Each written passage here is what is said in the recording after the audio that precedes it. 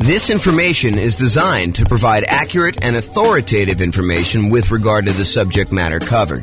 It is offered with the understanding that the presenters are not engaged in rendering legal, accounting, or other professional services.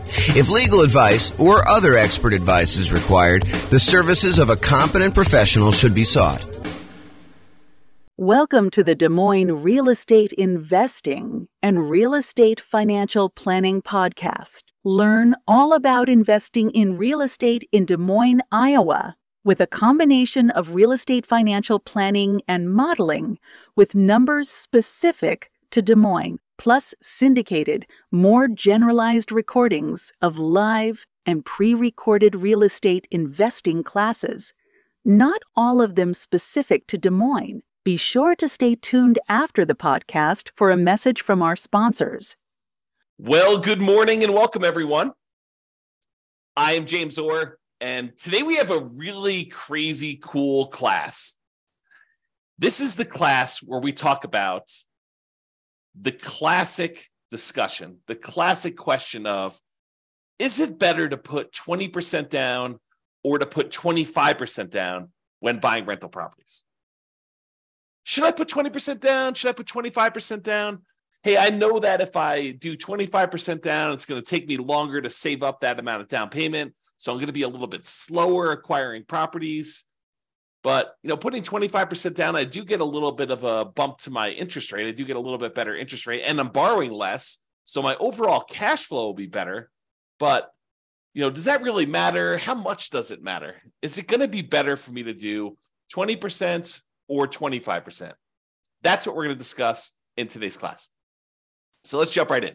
So what I did is, this is part of a new series I'm doing where I kind of compare these classic questions, these classic dilemmas of, should I do this or should I do that? The one we've done before this was, should I put 5% down as a nomad, buy a property, move in, live there for a year, and then convert it to a rental, put much less down, or should I forego that model and actually put 20% down? I think it's what I did the last class. And so we're going to go through a whole series of these of, should I do this or should I do that? And how much better is it? How much worse is it? Is it universally better? Is it better in all of the different cities that we model? Or is it only better in some cities? And is it just marginally better? Or is it like ridiculously better that you would be dumb to do the other strategy? So we're going to go over all that. So what I've basically been doing is this. I wrote this real estate financial planner software, and it allows me to go and do these financial modeling where we can go ahead and say, you could basically set up a program to run an investment strategy. So for example, we can set up a program that says, hey, this is how much money I make. This is how much I'm saving. This is how much I would need to be considered financially independent. This is what properties look like in my marketplace, and they kind of go up in value over time, and interest rates may change or may not change. There's all sorts of variables you put in there, but we're saving this amount of money. Buy a property every time I save up a certain amount for down payment, plus some reserves, plus some closing costs. And then as soon as I get enough to buy the next property, go ahead and buy that. And let me know when I reach financial independence, and let me know what my net worth is, and let me know all these different measures of risk so I can find out if a strategy is riskier than not. So I went and I do this. I can create these kind of models for any given set of assumptions. And so what I did is I created a list of 300 U.S. cities, the most populous 300 U.S. cities, and I put in their kind of like median home price and kind of rent for what you'd get on that type of property, and their tax rate and their kind of like their insurance rate, and so all these different assumptions about all these different cities.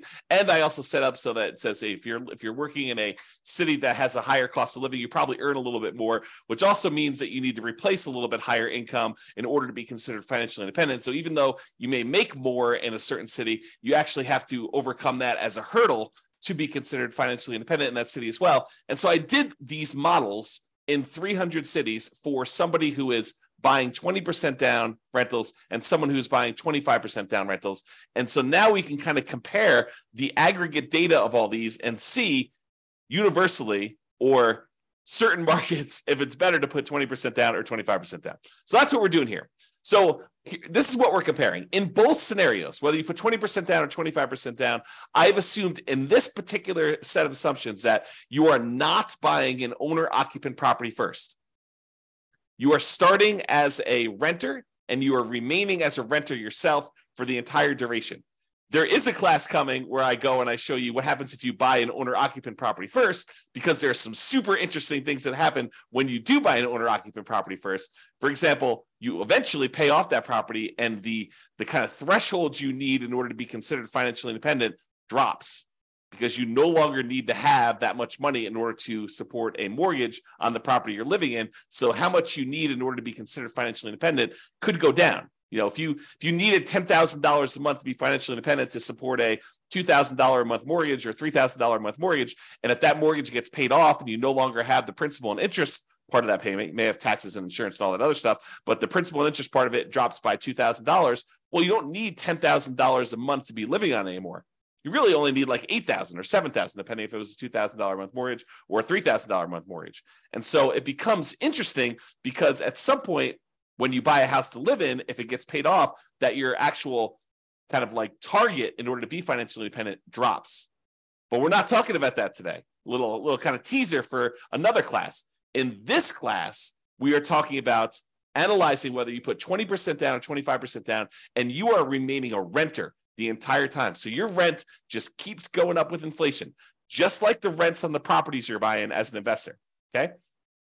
And then you're remaining this renter the whole time, but you buy rental property when you've saved enough for your down payment, plus your closing costs, plus 6 months of reserves for your personal expenses, and 6 months of reserves on all of the properties that you own up to that point, including the one you're buying. And additionally, you need to qualify for that loan based on a 45% debt to income ratio. So if you're buying properties that have negative cash flow, then that could hurt you moving forward of trying to qualify for the next property. You need to wait for the rent to kind of creep up enough for you to actually get a good debt to income ratio where buying the next property is acceptable, which is the reality, right? I mean, if you're buying negative cash flow properties and you go to the lender and you say, I want to get a loan, they'll be like, hey, you don't qualify. Your debt to income ratio is out of whack. So we do take that into account when we do our modeling. And it does come into play when we have some of these markets where cash flow is really, really hard. And I'll also point out, kind of jump to head to a slide I'm going to talk about in a little bit, we are not optimizing for cash flow. You'll notice throughout the classes I've been teaching recently, we've been really focused on all the different ways, the 88 different strategies that we have for improving cash flow on properties. Because right now in our marketplace, prices are up, interest rates are up a lot, and rents are lagging. So cash flow on properties is really hard in a lot of markets. And so we've been talking about all the different ways that we can go and improve cash flow. Well, I didn't do any optimization for this. This is sort of like me taking kind of a middle of the road, median sort of price property. And in a lot of markets, you're probably not buying median. You're probably going to buy a little bit below median. And I'm also just taking what a typical rent would look like in a property, not optimizing in any way. Okay. So with that being said, you buy the property when you have the down payment plus closing costs, plus 6 months of reserves for personal expenses and 6 months of reserves for all the rental properties you bought up to that point. And you can qualify for the loan based on a 45% DTI, debt to income ratio. And we're going to buy up to 10 properties in total. So you'll have up to 10 rentals. Sometimes you don't get there. You don't quite buy 10, right? Most of the time you get very close. But then you're not buying an owner-occupant property living at all. With the 20% down one, you save up until you can buy 20% down, non-owner occupant properties, and then you put a renter in the property immediately, and you repeat that until you have your 10 rental properties total, based on your qualifications and your ability to save for your down payment based on that. For 25% down, same thing. You save it up until you buy 25% down, non-owner occupant properties, you put a renter in the property, and you repeat that until you have 10 rental properties with that one. Now realize, as I mentioned at the beginning, putting 25% down gives you a slightly better interest rate. And because you're putting more down, it means you're borrowing less, which means your payment is lower. When you borrow less money, your payment is lower. And because interest rates are lower, it's doubly lower. Not exactly 2x, but it's lower for two reasons. It's lower because your interest rate is lower, and it's lower because you're borrowing less. Okay. But it means slower acquisition because, at least in the beginning, because it takes you longer to save up a 25% down payment than it takes for you to save up a 20% down payment. So it's a little slower to acquire the properties, but with improved cash flow, your savings rate increases. So eventually it might be faster to buy those next properties because you have so much better cash flow. Super interesting. This is like the challenge, right? Like, what's going to be better when you do this? if you want to actually dive into my analysis, I put the URL here on the screen. I will try to remember to put it in the show notes for publishing this to the podcast and wherever else I publish this. But you can go click on this and actually see the most up-to-date results. Speaking of up-to-date results, I'll kind of like preview a little bit later in the presentation, but when I go and I do my analysis, I am not an expert on 300 US markets, right? I'm using kind of like the median price and what rents are based on, looking up rents online, doing rent comps essentially, and trying to determine what rents would be. But I don't know your market. You know your market, and you can go look at my numbers. My assumptions are all published. You can go look at my assumptions and say, James, you're a little bit crazy. I mean, you should probably use a little bit better number for this. Go ahead and reach out to me. Send me an email. Tell me, look, we should be using these numbers for this. And to be clear, I don't want like your once in a lifetime or once in a decade amazing deals that you're able to find after searching for 3 years with 20 years experience. What I want is what a typical real estate investor, what an everyday real estate investor in your market could go and achieve, right? I don't want to have this exceptionally amazing type of deal that we run the numbers where your city always looks amazing because we picked this exceptional, unusual, really hard to find, amazing deal. We want to do more reasonable assumptions for doing the comparisons. Now, if you want to go and do your own modeling with your particular stuff, you go do that. That's up to you. Okay. But for as far as like doing the comparisons, please do reach out to me. I'm open to having you come and say, hey, James, your numbers are a little bit off here, maybe, and be nice. Please be nice. Don't go, James, you're absolutely wrong. You suck. Don't do that. Oh, man. Be nice about it. Okay. So go ahead and reach out. You could do that. And then if the reason why I gave you the link, though, is if we change the numbers and I change them in the database and I rerun everything, then all the numbers will change. And it will it'll change it for all of the analysis we do, not just this one, 20% to 25%. We'll rerun all of them and do all the comparisons. I've got 30 different comparisons so far, and I'm on my way to 100 plus.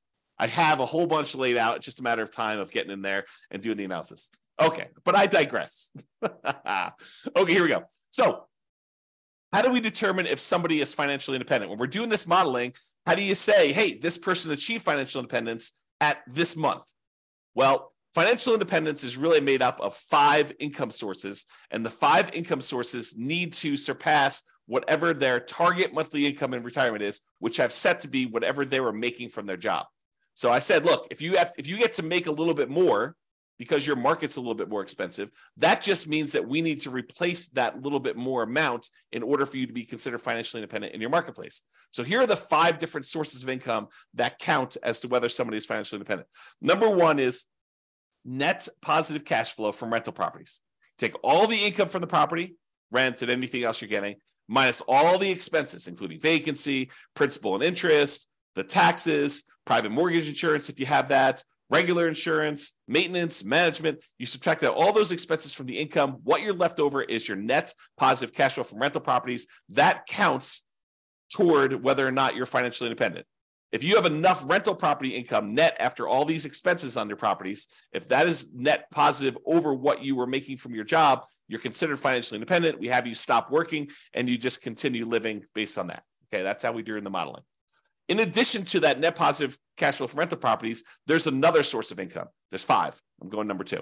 So you can take any money you have left over that is invested in stocks or bonds or loans as a lender, if you're making hard money loans or whatever it is, times whatever your yearly safe withdrawal rate. If you've heard of the kind of Trinity study or the 4% rule, we're basically taking any money you have invested outside of your rental properties times whatever your safe withdrawal rate, which we're going to assume to be 4% for all of these. And that gives you a number as well. So if you've bought your 10 rentals and now your money is sort of accumulating in your account and you get to $1 million, you'd have about $40,000 per year contributing to you being financially independent. Just using like an example. We do the actual math. It doesn't have to get to $1 million. We'll do it for $100. We'll do it for $10,000. We'll do it for $500,000. Any number you have, we'll multiply by your safe withdrawal rate, divide by the number of months in order to find out what your monthly income is, because we calculate it monthly, and we'll determine whether or not that contributes to being financially independent. So those 2 things, net positive cash flow and your invested assets times your safe withdrawal rate, plus these other 3 sources of passive income, which I did not model here because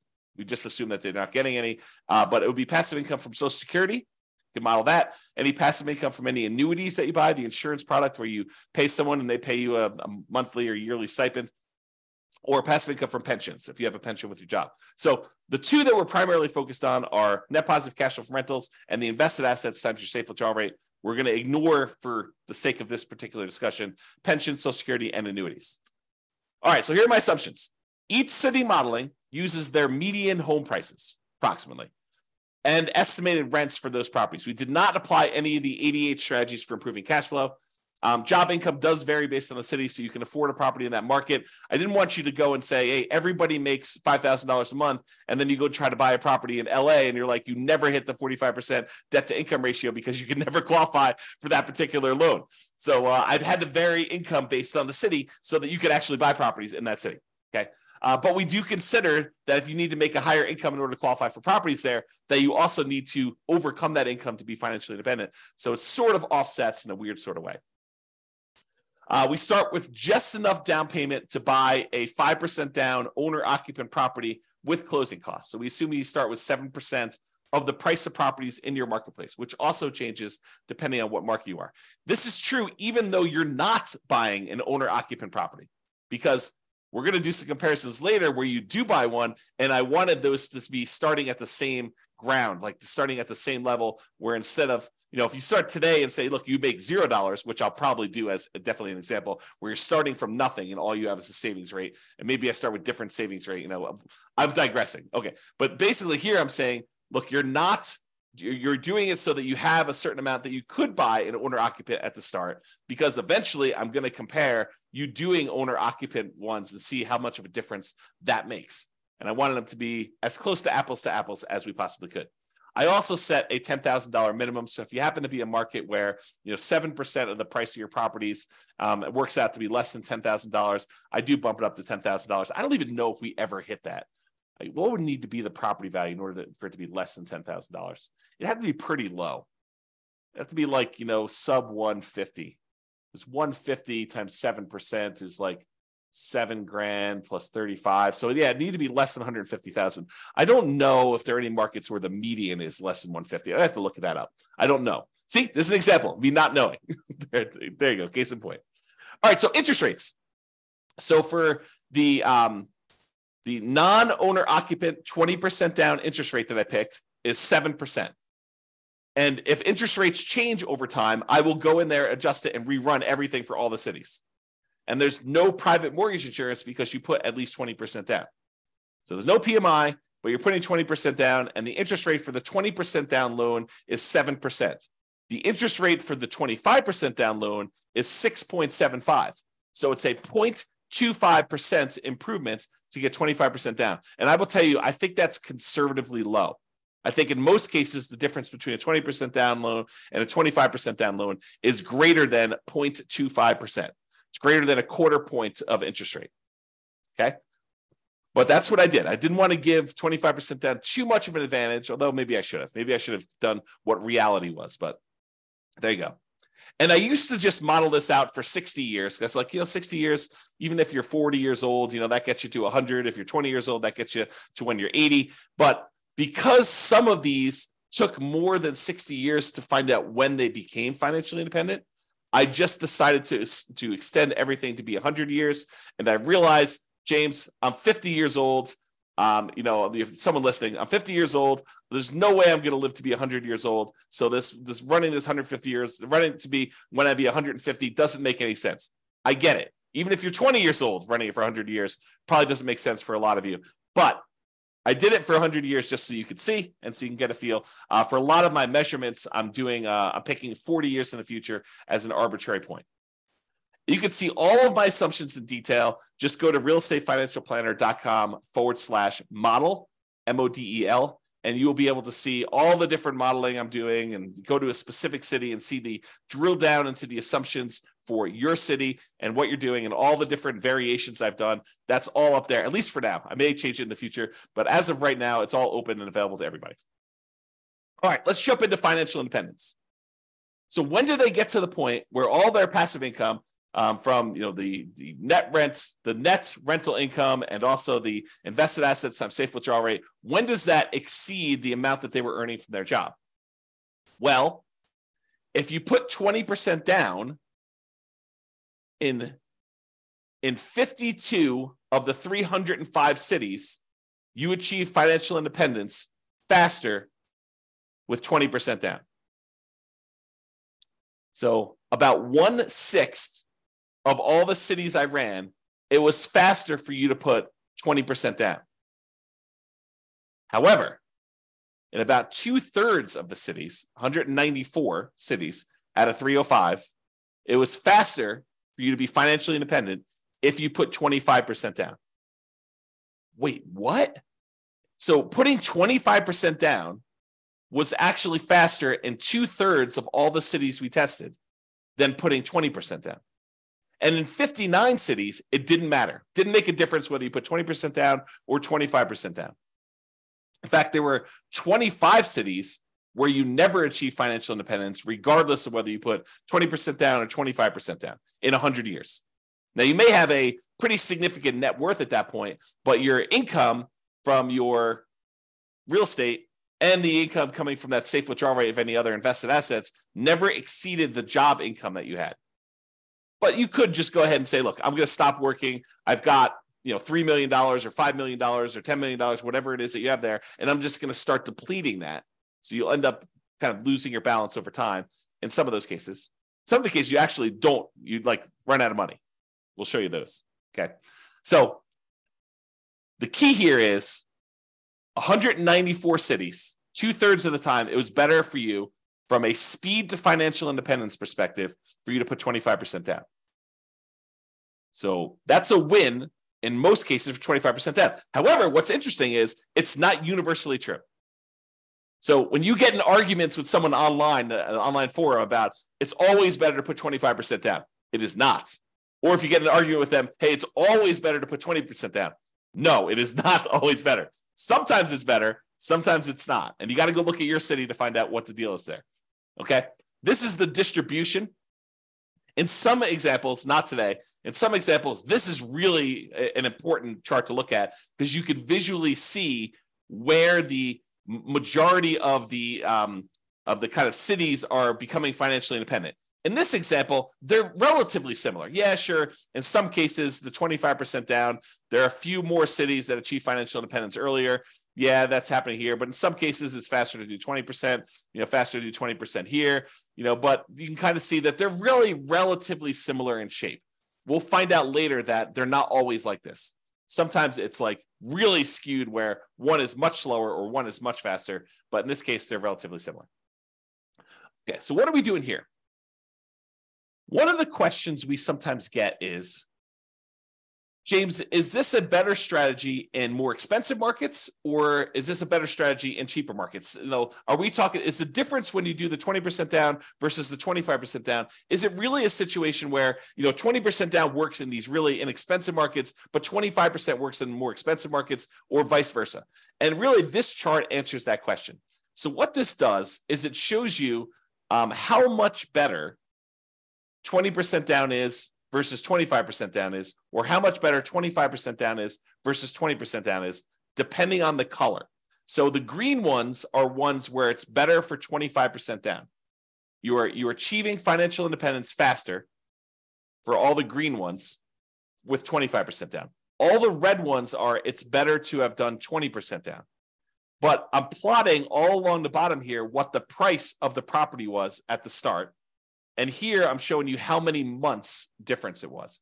So you can see that in the $300,000 price range, that there are several spots where 20% down was better, and there are several where 25% down was better, depending on which city you're looking at. You can see that if you kind of just eyeball it really loosely, you can see there are quite a few more greens, and greens is where 25% down is faster.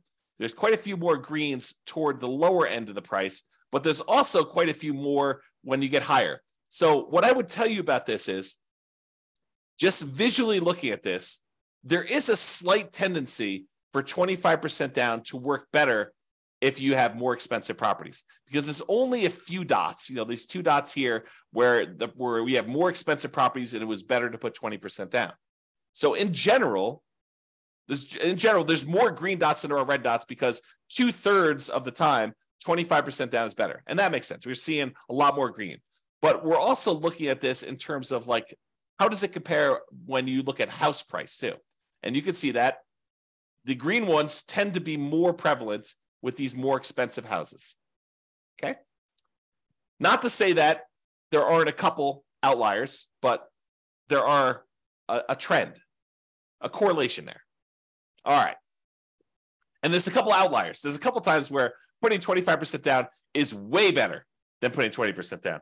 And most of the time, though, it's, within, what is this here? This is probably about 50 months, so about 4 years. So most of these are less than 4 years better. So it's not like you're saying, hey, look, if I do 25% versus 20%, I'm going to gain 10 years faster to financial independence. No, it's not that significant in most cases. We're talking about relatively small numbers, a year or two here. Although, you think about this, if I could save you a year or two of working a job that you hate by helping you get to financial independence faster, that's pretty valuable. That's valuable information, right? Even a year or two, or 3 years, or in this case, we talked about being 4 years. I don't know, kind of interesting.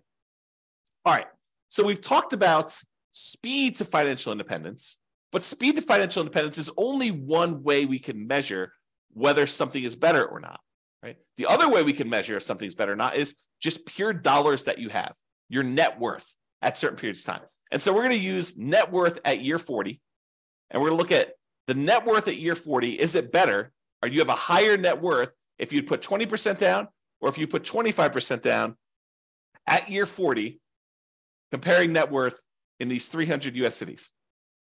In 8 of the cities, it doesn't matter. You end up with the same net worth, which is super fascinating because it's hard to be exactly even. Okay. But with 8 cities, it doesn't matter.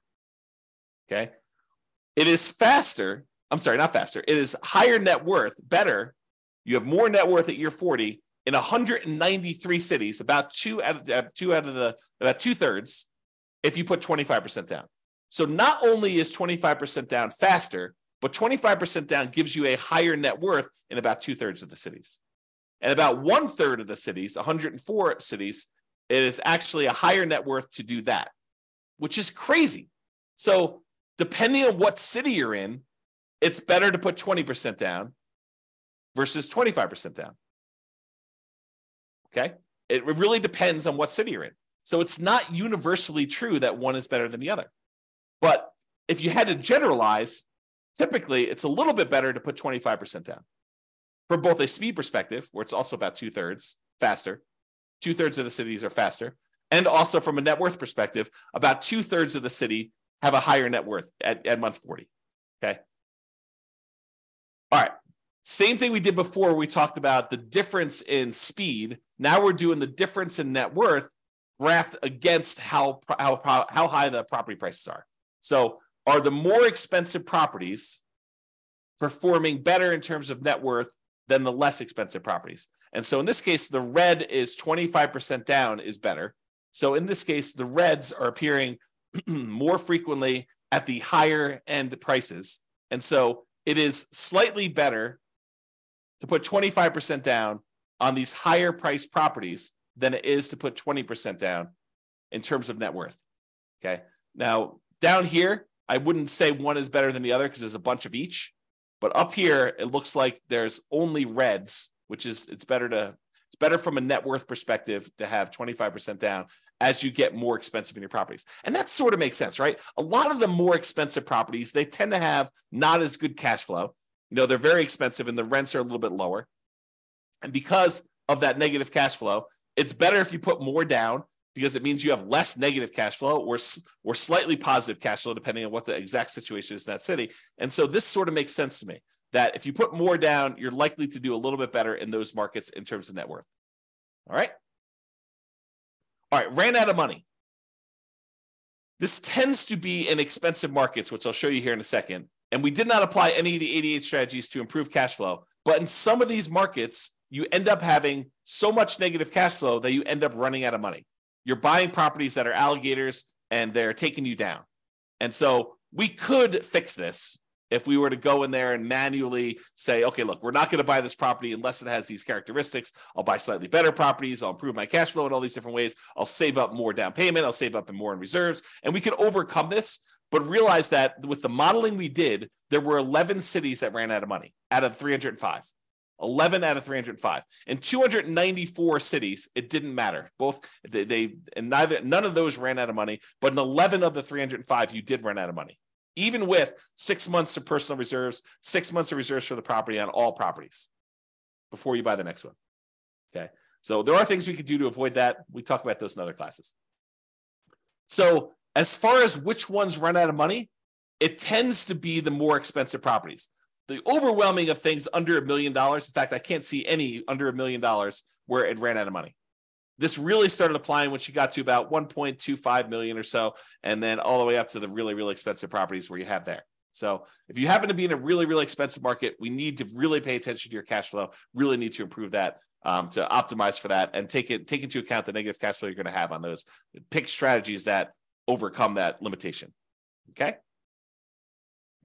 All right, so let's do a summary here. I've got two different versions of this slide. In one version of the slide, I'm taking the average. So I say, take the net worth at year 40 and take the average of all of the net worths of all 305 cities. So add them all up, divide by the number that I've got, and that gives you an average.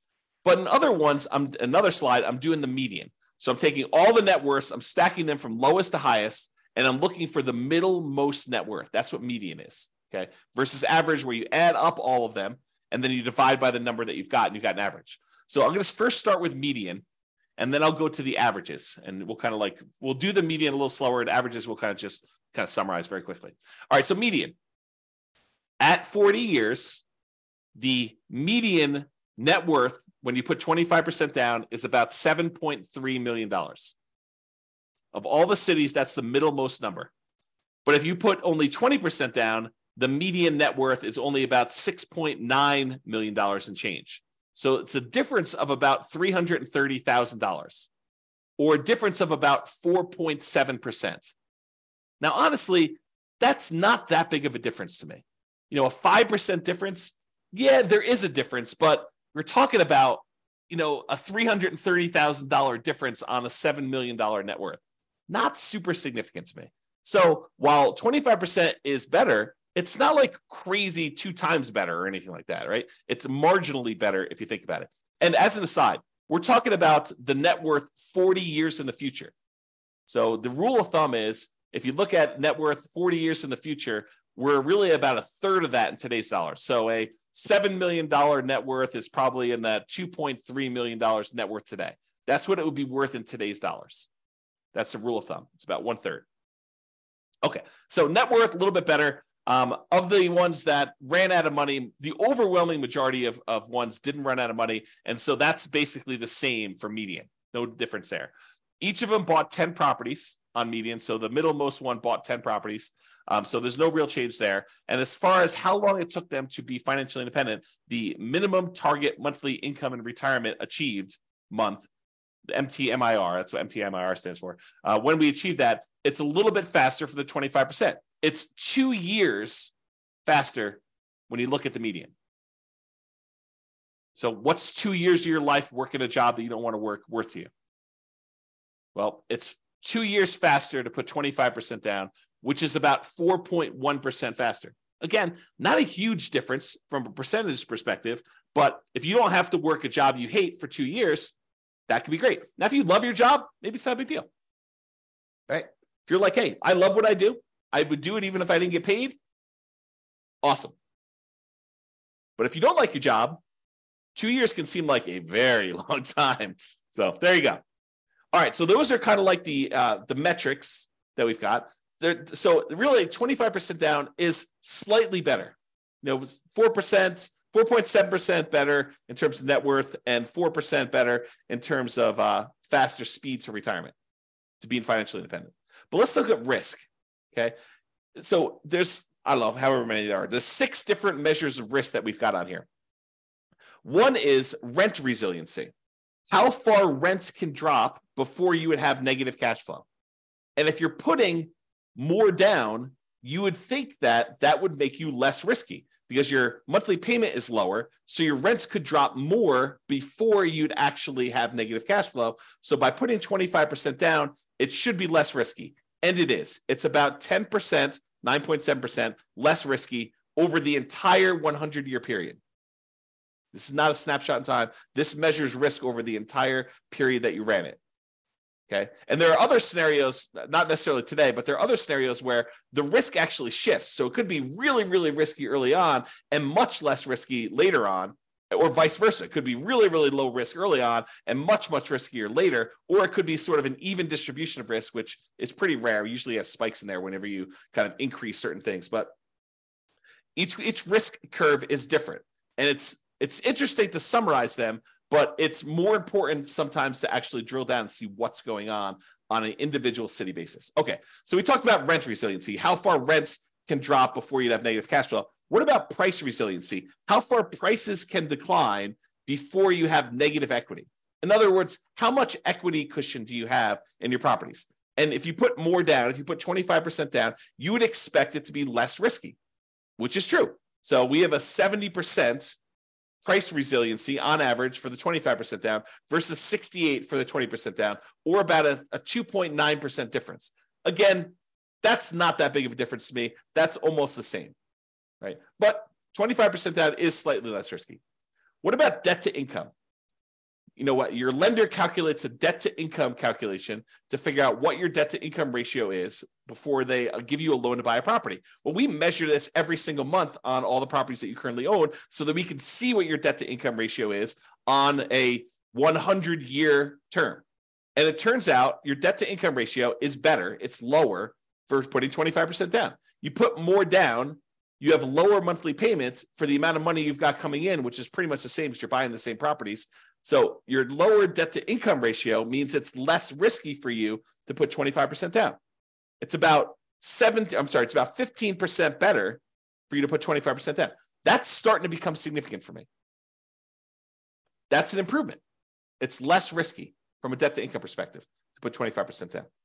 What about if we took your debt load, how much debt you had in total, add up all the mortgages you have in this case, and we divide that through by what your total net worth is? We wanted to find out what the ratio of all the debt you're carrying is to your net worth. If I told you I have $5 million in debt, does that scare you? $5 million in debt. I owe $5 million. Does that scare you? Well, if I make, $50,000 a year and I have $5 million in debt, that probably would scare a lot of people. If I make $5 million a year and I have $5 million in debt, that probably would scare you less. If I make $100 million a year and I have $5 million in debt, that probably wouldn't scare you as much. Similarly, if I tell you I have $5 million in debt and my net worth is zero because I have no other assets, that might scare you. If I tell you I have $5 million in debt and I have a $5 million net worth, really, that's much lower. That's much more conservative. What if I told you I had a $100 million net worth and I have $5 million in debt? You'd be like, that's fine. You could go ahead and take some of your assets and pay that off really easily. And so we want to look at your debt compared to what your net worth is to see what that ratio is. When you put 25% down, that ratio is improved. It's better. And so it's lower. You have a 32% debt to net worth ratio, which is about 8.6 better than the 35% you have when you put 20% down. So it's less risky to put 25% down. What about your debt to your liquid net worth, or what we call debt to account balance? Sure, your net worth consists of the equity you have in your properties, plus any money you have invested somewhere in stocks or bonds or savings or whatever it is there. But what if we say, let's ignore equity, because equity is really hard to get at sometimes. So let's just look at what your debt is compared to your liquid net worth, how liquid you are compared to that debt. Well, we can measure that, debt to account balance, and it turns out that oddly enough, 20% down is slightly better there. 20% down is slightly less risky, and it's about 12% better. That's interesting, right? And then how many months of reserves do we have on average? Ideally, we want to have at least 6 months of reserves, but wouldn't it be better to say I have 12 months of reserves somewhere? Wouldn't it be better to say I have 24 months, I have 2 years worth of reserves, where I have enough reserves where if I didn't get rent for 2 years, I would be fine? Sure. I think that's more conservative. Well, the average number of months of reserves in these models is 676, which tends to be skewed by the really, really high numbers you have much later on in the modeling. And early on, you barely have that 6 months because that's the criteria for buying properties for a lot of cities. Okay. But it's about 8.7% better putting 25% down when we look at that measure of risk. So to summarize, all the green areas here are ones where 25% down is better. So it's better in net worth. It's better in faster speed to financial independence. It's better in at least 5 of the 6 measures of risk. And with some of these, they're relatively small differences. And some of these, they're starting to become a little bit more significant in terms of what percentage difference they are between putting 20% down. Okay. So that's all the medians, looking at the middlemost one for doing that. Okay. What about average? Well, with average, it's even more extreme. Not necessarily in a percentage, although in some cases it is, but with this, it's better to put 25% down universally when we look at the average for all the different cities. Okay. It's 0.7% better from a net worth perspective to put 25% down. It's 2.2% better from a speed to financial independence perspective to put 25% down. And then, it's much better for you to put, in the 10% range plus for several of these measures of risk when you're considering putting 25 or 20% down. So in general, it seems like 25% down is a little bit better. Not like all better. And it really matters which city you're in, honestly. Okay. Now remember, I've said this a couple times, you could apply the 88 strategies we have to improve cash flow to improve on these numbers. These are sort of like middle of the road numbers. We're basically using the median price property in the market and the rent we might be able to get on that property in that market. You could choose a better property and you probably would do better. And I do model some of these improvements. Like there are examples where I model and say, what if you could buy a property and get a 5% better price or 10% better rents or 10% better price, or you get slightly better interest rates, or you buy down the interest rate. Like I'll do all these different models and I'll compare them so that you can see what impact that has. Okay. Now, again, this is my call to action for you. If you're an expert at your local market, I am not an expert at your local market. And if you want to help me improve my numbers for the local market, reach out via email and I can update the numbers in our database to rerun all the scenarios to your market. And we can improve this so that everybody gets the benefit of being able to see how this compares. Now, I'm not trying to show best case that only a small number of real estate investors could expect to achieve. I really want to use numbers that any real estate investor in your market could expect to achieve. Okay. All right. Now, something interesting that comes up to some people here, and kudos for you, a little plus for you if this applied to you. So you're realizing that, look, we're buying these non-owner occupant properties. We're not moving into these properties, right? So we're buying investment properties. What if you live in a market where your market conditions suck? The economics of you buying rental properties in your market are just not ideal. Could you go and say, I live in blank city, but I will go invest in another city where the economics are much better? Sure, you totally could do that. And there's no local market limitation because we're not even buying an owner-occupant property in this particular case. But you could go say, hey, I'm going to live in X city and buy in Y city. And I did not model it that way. So you could do a lot better than what I'm showing if you just picked a different city that had better economics. All right. So that's it. In our current market conditions, our current price, current interest rates, or current rents, as of March 22nd, 2023, that's when I'm recording this. So if you're wondering, like, where was this? When was this that was happening? In 300 plus US markets using less than ideal median price rent properties, putting 25% down is better in terms of net worth and speed to financial independence in general. But there are exceptions. The market does matter. In some markets, 20% down is faster, more profitable, and arguably better, which is why it's so hard to have this conversation. Generally, though, putting 25% down is less risky. There are probably exceptions to that too, though. It's best if you look closer at your specific market and apply as many of the 88 cash flow improving strategies as practically possible to improve on your implementation. And if you go to the realestateFinancialPlanner.com/model, you'll be able to go ahead and see your city and the comparisons for your city and all that stuff. All right. That's all I got. This has been James Orr. I hope you enjoyed this. Hope you enjoyed these kind of like the theme of kind of comparing these, because I'm going to do more of them unless you tell me I hate them.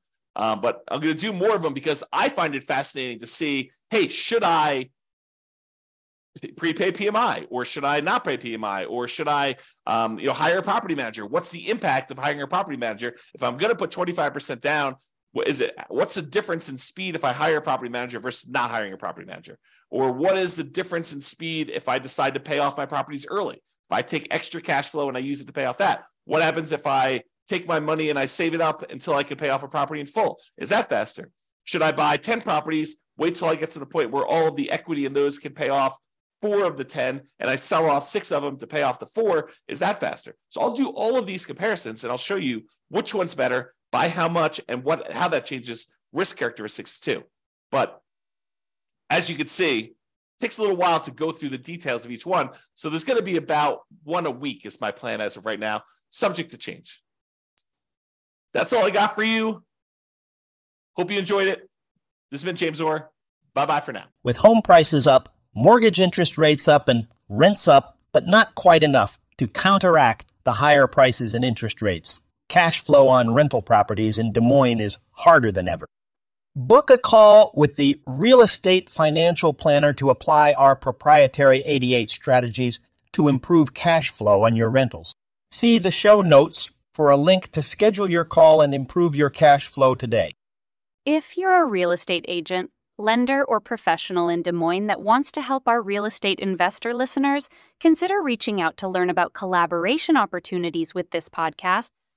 We'd love to add more value to our listeners by having you assist our investors buy, sell, and finance their real estate investments.